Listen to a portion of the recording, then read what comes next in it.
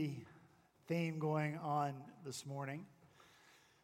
Along with Nacho Libre, Napoleon Dynamite, Disney's animated Robin Hood, and White Christmas, The Princess Bride is my family's most quoted movie.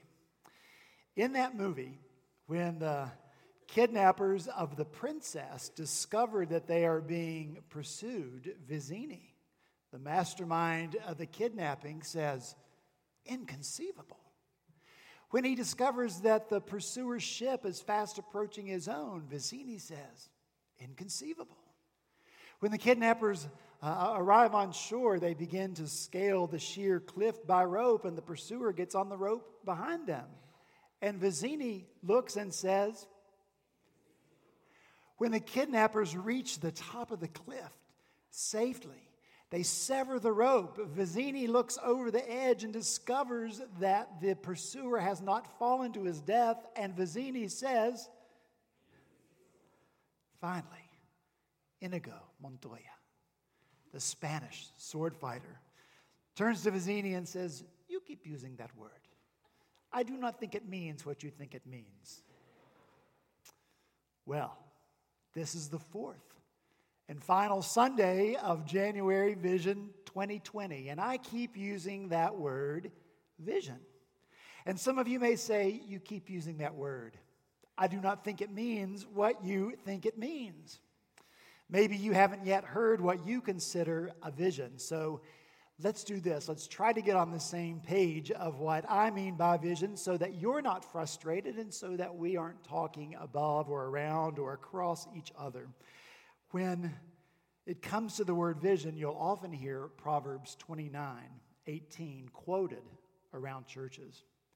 Where there is no vision, the people perish.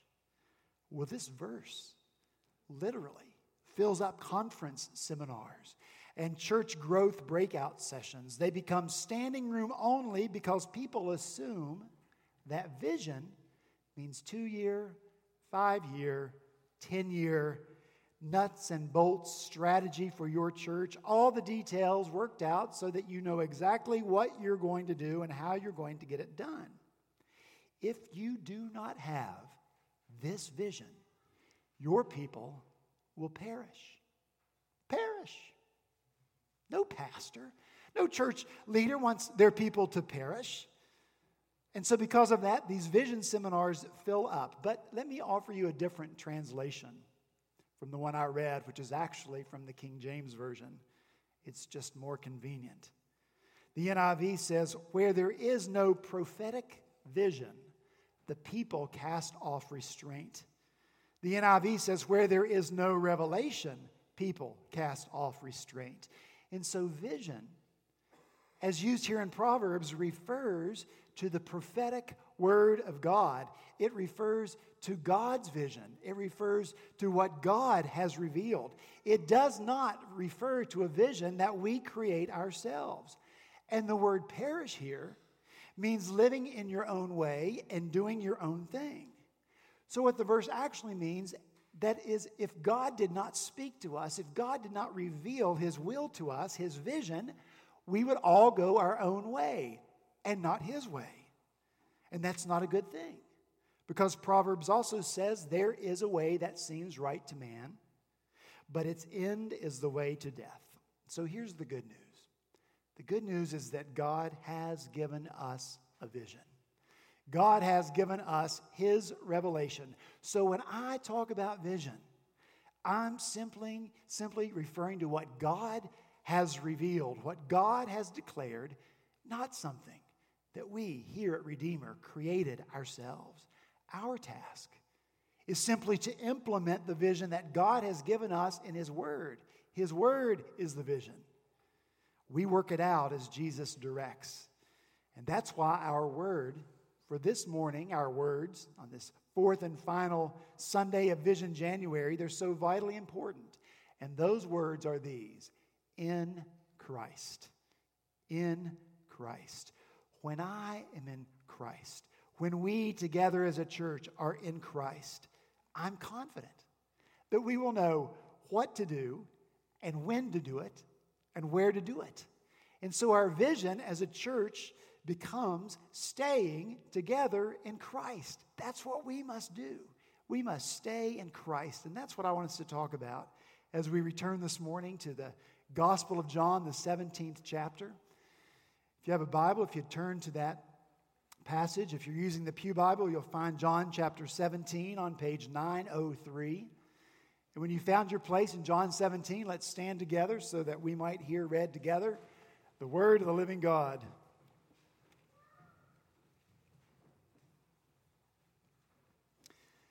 Once again, these words are the prayer of Jesus that he offered when he was with his disciples on the last night of his life in the upper room.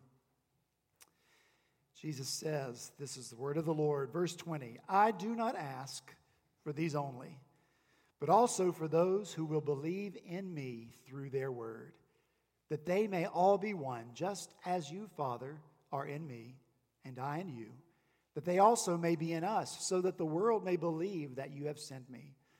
The glory that you have given me, I have given to them, that they may be one even as we are one, I in them and you in me, that they may become perfectly one, so that the world may know that you sent me and loved them even as you loved me. Let's pray together. Father, thank you for your word. Lord Jesus, thank you for this prayer that you uttered in time and space, but actually on our behalf with us in mind. We're humbled by that. Lord, it's with grateful hearts we receive both your word and your prayer, and ask the Spirit of God that you would apply that prayer and the truth of it to our lives as we seek to stay in you. If we pray these things in Jesus' name, amen. Thank you. You may be seated.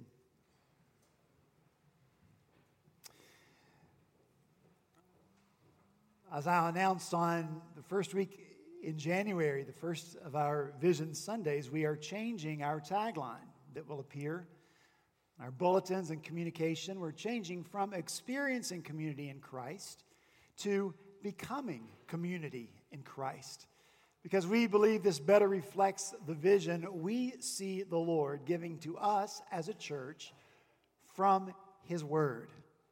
We've looked at each segment of this statement over the course of these weeks. Week 1, we talked about becoming. Theological word sanctification. Realizing that all of us together are in process, becoming more and more like the Lord. We are not yet what we will be someday. Weeks 2 and 3, we talked about community, what community looks like among us, and what community looks like as we seek together as a community to reach out into the world or the community around us. Each part of this vision is contingent on the words we have before us this morning in Christ. Look in verse 21. Jesus prays that they may all be one, just as you, Father, are in me and I in you, that they also may be in us. Now look in verse 23. He prays, I in them. And so this is union in Christ. Us in Christ and Christ in us. And Jesus is simply here in these verses making a matter of prayer the truth he already told the disciples. If you turn back in John chapter 15, you read this. Same night, same upper room, same dinner. Jesus tells his disciples, abide in me and I in you. As the branch cannot bear fruit by itself unless it abides in the vine, neither can you unless you abide in me. I am the vine, you are the branches.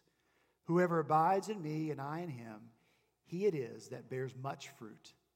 For apart from me, you can do nothing.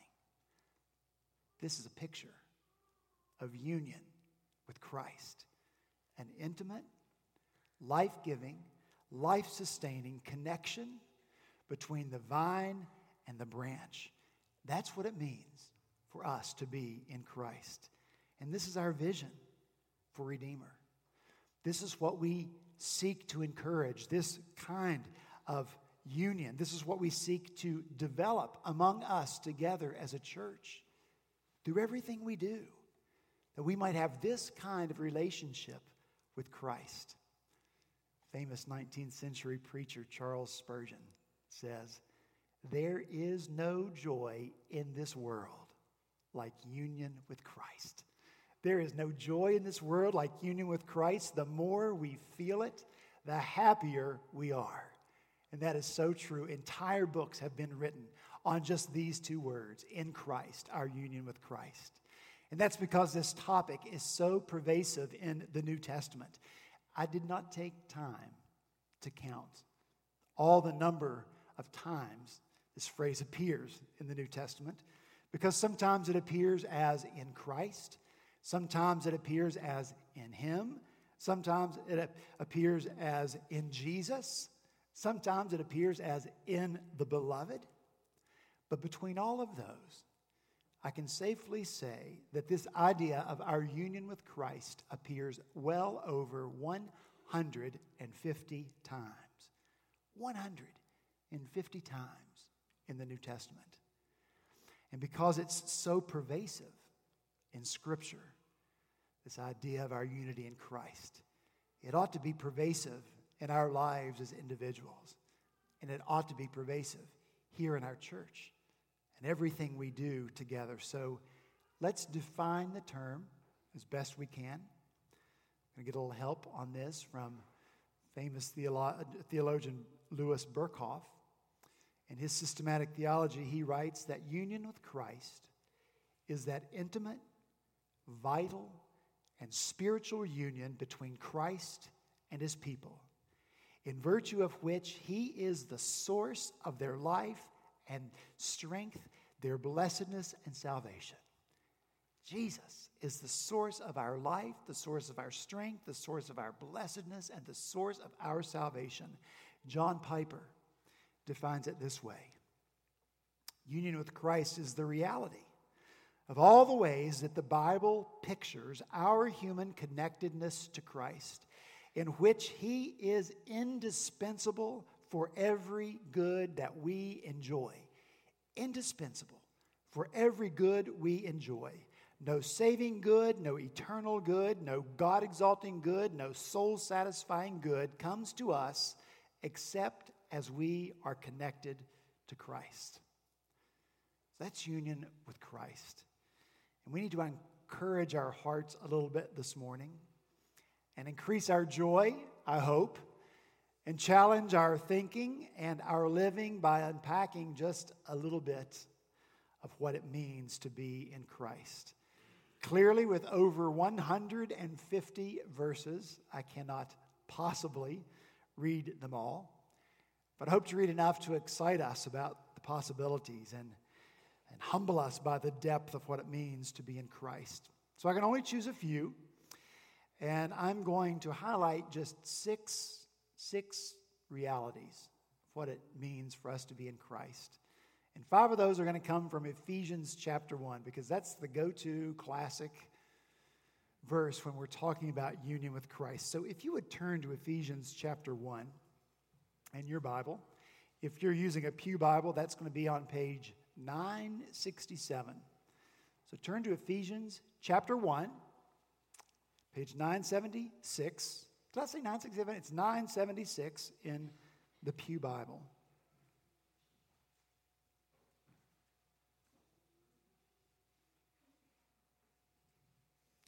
Ephesians chapter 1, let's look first in verse 3.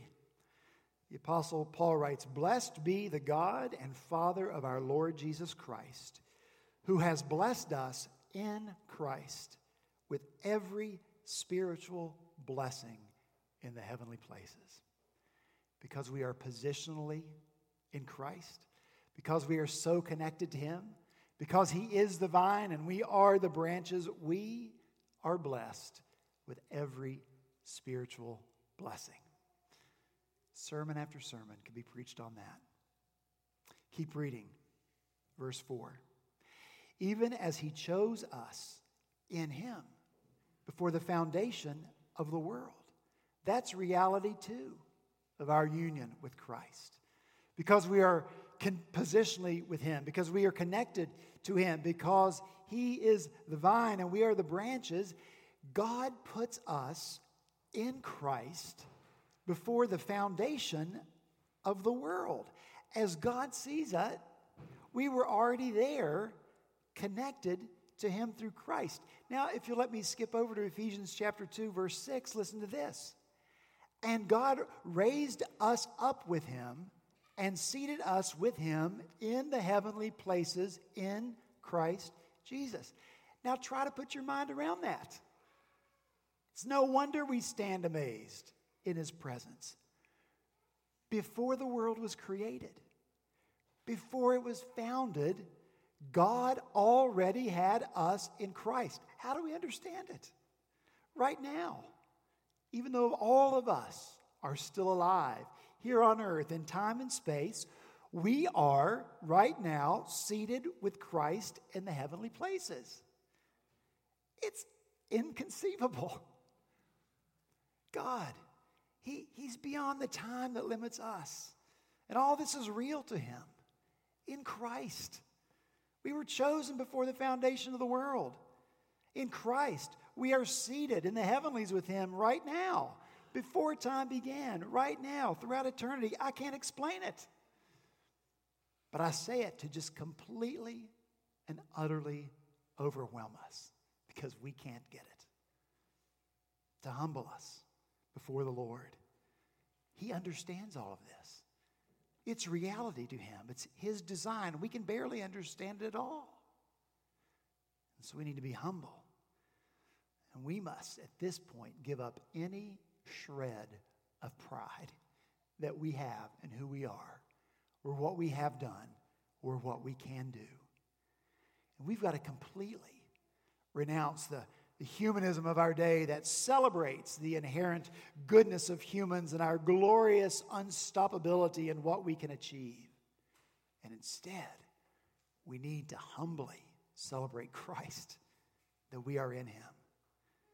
How coloring book and crayon are our highest and best achievements in comparison to His eternality and what we are and what we become only when we are in Christ. Keep reading, Ephesians 1, verse 7. In Him we have redemption through His blood, the forgiveness of our trespasses. Here's reality 3 of our union with Christ. Because we are positionally in Christ, because we are connected to Him, because He is the vine and we are the branches, we have been redeemed, bought back by God. And the blood of Jesus was the price that had to be paid to make that purchase certain. So I want you to think of the worst story of human enslavement that you've ever read or ever heard. From our own tragic experience in the South, or right now, today's modern stories of human enslavement and human trafficking. And think for a moment about the worst treatment by the most vicious master ever. And imagine the suffering and the sadness and the hopelessness of the one enslaved. And then imagine that slave being rescued, brought out of that misery by good and gracious and kind and loving master. Imagine the inexpressible joy of that slave. This is what God has done for you. This is what God has done for me in Christ. You were that slave. I was that slave. Ours was the misery of enslavement to sin. Sin is a cruel and harsh taskmaster. Have you ever noticed that? And the end of it is dreaded death. But Jesus bought us. He redeemed us from that kind of slavery to sin and ultimately to death. Because you are in Christ, you are redeemed. Is that good news?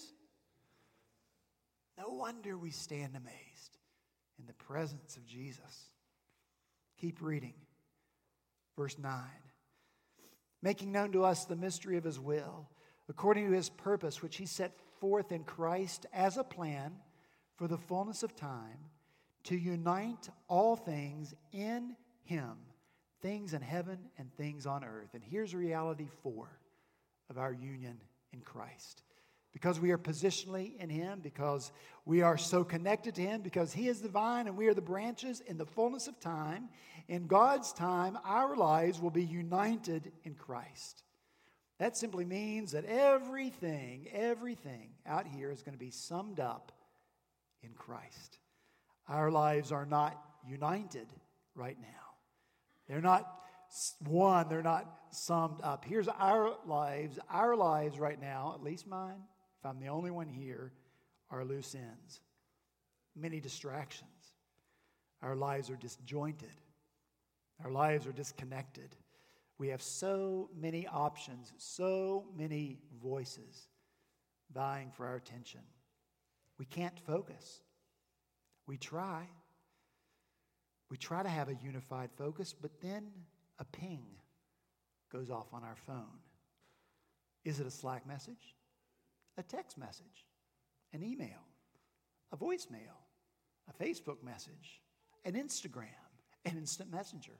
I don't know. I've forgotten which ping is associated with which one of those things. Did we get them all? Did we respond to them all? Did we miss one? Did we get interrupted before we had a chance to respond? Who's going to be upset because we got distracted and didn't respond? What's going to not get done? Who will believe our excuse? You can see I'm putting all my fears as a pastor out before you because this is my life. I can't keep up. We're all over the place. Are you all over the place or is it just me? If it's just me, say, Craig, it's just you. Is it just me? Oh, praise God. It's no wonder that the Apostle Paul writes in 1 Timothy 2, "First of all, I urge that supplications, prayers, intercessions, and thanksgiving be made for all people, that we may lead a peaceful and quiet life." Imagine what that would be. I can't imagine a time of more division than we're experiencing right now in our country. There's no unity. It's discouraging and disheartening. But in one sense, God's time for us is right now because he has revealed Christ to us right now. And then in the midst of the chaos right now, I can choose and you can choose to pull away and focus on Christ because the Spirit of God has revealed Jesus to us. And then one day, in the fullness of time, all things will be united in Christ. No more loose ends. No more divisions. For all time and eternity, with laser sharp focus, our eyes, our attention will be focused on Christ. No other will vie for our love. No other will vie for our attention. No other thing will distract us. All will be united in love and adoration of Jesus for who he is and for what he has done. Every knee shall bow and every tongue confess that Jesus Christ is Lord, to the glory of God the Father. Are you looking forward to that day? Amen, I am. Keep reading verse 13. In him you also, when you heard the word of truth, the gospel of your salvation, and believed in him, were sealed with the promised Holy Spirit, who is the guarantee of our inheritance until we acquire possession of it, to the praise of his glory. And so here is reality 4 of our union with Christ. Reality 5. Because we are positionally in Christ, because we are connected to him, because he is the vine and we are the branches, we are sealed with the Holy Spirit of God. The Holy Spirit that God gives to us, seals us with it. And by sealing us with it, he is marking us as our own. The Holy Spirit says we belong to God. It's our identity. We are Christ's ones. The mark, the seal of the Holy Spirit shows ownership. God owns us, and it carries with it the idea of the protection of the owner. Because we are in Christ, we are God, and he cares for us, And He demonstrates that to us by giving us His Holy Spirit. You have Him, the Holy Spirit of God. We stand amazed. Keep reading. Now we come to our sixth and final reality. We're going to have to leave Ephesians chapter 1 for this. Go to Romans chapter 8. You're familiar with this verse. For I am sure that neither death, nor life, nor angels, nor rulers, nor things present, nor things to come, nor powers, nor height, nor depth, nor anything else in all creation will be able to separate us from the love of God in Christ Jesus. Here's reality 6, our union with Christ. When we are in Him, we are secure. This vital connection, this union with Christ, cannot be broken. And that's good news to people like you and like me who sin often. That's good news for people who often forget who we are and who we belong to. The Lord never forgets His own. The Lord never gives up on us. The Lord never abandons us to ourselves. He keeps us secure. Jesus Himself says in John chapter 10, I give them eternal life, and they will never perish, and no one will snatch them out of my hand. My Father, who has given them to me, is greater than all, and no one is able to snatch them out of the Father's hand. Forever secure in Jesus, a relationship never to be dissolved. Is that good news to you? So there you have only 6 realities of our union with Christ. And absolutely, my apologies for passing so quickly over these unbelievable, amazing truths, particularly being indwelled by the Holy Spirit of God. But I don't have all day, and so we have to move on. So you get 6 out of 150, but I will put this before you. As you read your New Testament, and I hope you will, allow your attention to be arrested every time you read this phrase, in Christ, in Him, in Jesus, in the Beloved. And I hope that you will, every time you see it, know that this is your reality. You are in Christ. I do hope that what we have seen this morning is enough to make you want to stay in Christ, to excite you about that relationship, to make you want to remain in Him, not only as an individual, but we together as a church. Being in Christ, it's vital to everything we do. And so our vision is we together as a church will have this close, intimate, daily, hourly relationship with Christ. This is the vision. And this is a vision that keeps us nimble as a church, not rigid, not tied to a 2-year, 5-year, 10-year plan. When we are in Christ, when every day you and I, as individuals and together, are drawing strength from Him and direction from Him, we can turn. When Jesus says turn, even if we hadn't planned or strategized to turn, we can back up. When Jesus says back up, even if we haven't planned or strategized to back up, we can stay put. When Jesus says stay put, even if we hadn't planned to stay put. We can move forward when Jesus says move forward, even if we had not yet planned or strategized to move forward. And I am confident that we will always know these things when we are in Christ. The Lord doesn't expect us to know today the details of what we're going to do in 2 years or 10 years.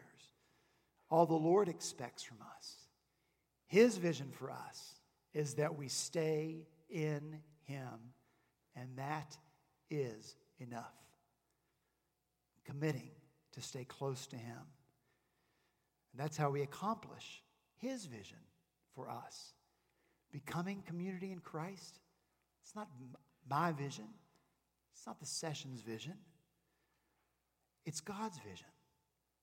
We become because he wants us to become. From one degree of glory to the next, to the next, to the next, more and more like Christ. We want to become a community because that's God's vision for us. Together modeling the Godhead in the way we have fellowship and community with one another. We go to the community outside these walls because that's God's vision for his people. That's what God wants us to do when we are in Christ, to move out of this place and take the good news, the folly of the preaching of the gospel to the world around us. These are all God's vision for his people, and we are God's people. This is a vision that we must accomplish, and we can only accomplish it when we are as individuals and together in Christ. Let's pray. Father in heaven, we pray now that you would help us stay in you. Lord, thank you for all that you have done to enable this relationship to be possible for us. Lord Jesus, it took your death on the cross. It took you paying the price. It took you shedding your blood so that we, people like us, could be in intimate relationship with you. We pray that we would never dismiss that lightly. We pray that we would never take it for granted. Lord, I pray every day that you give us life, every morning when we wake up, that we would be amazed, that we can say, I am in Christ because of what you have done for us before the foundation of the world. Lord, before everything that we see was created, we were in you, in Christ, right now, seated in the heavenlies with you. Lord, amaze us with these truths so we never dismiss them, so that we never take them for granted, so that we are always amazed.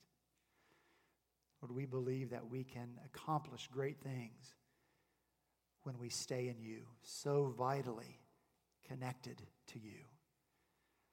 Thank you that you are the vine. Thank you that you've made us a branch. Help us always draw our life and our strength from you. I pray these things in Jesus' name. Amen.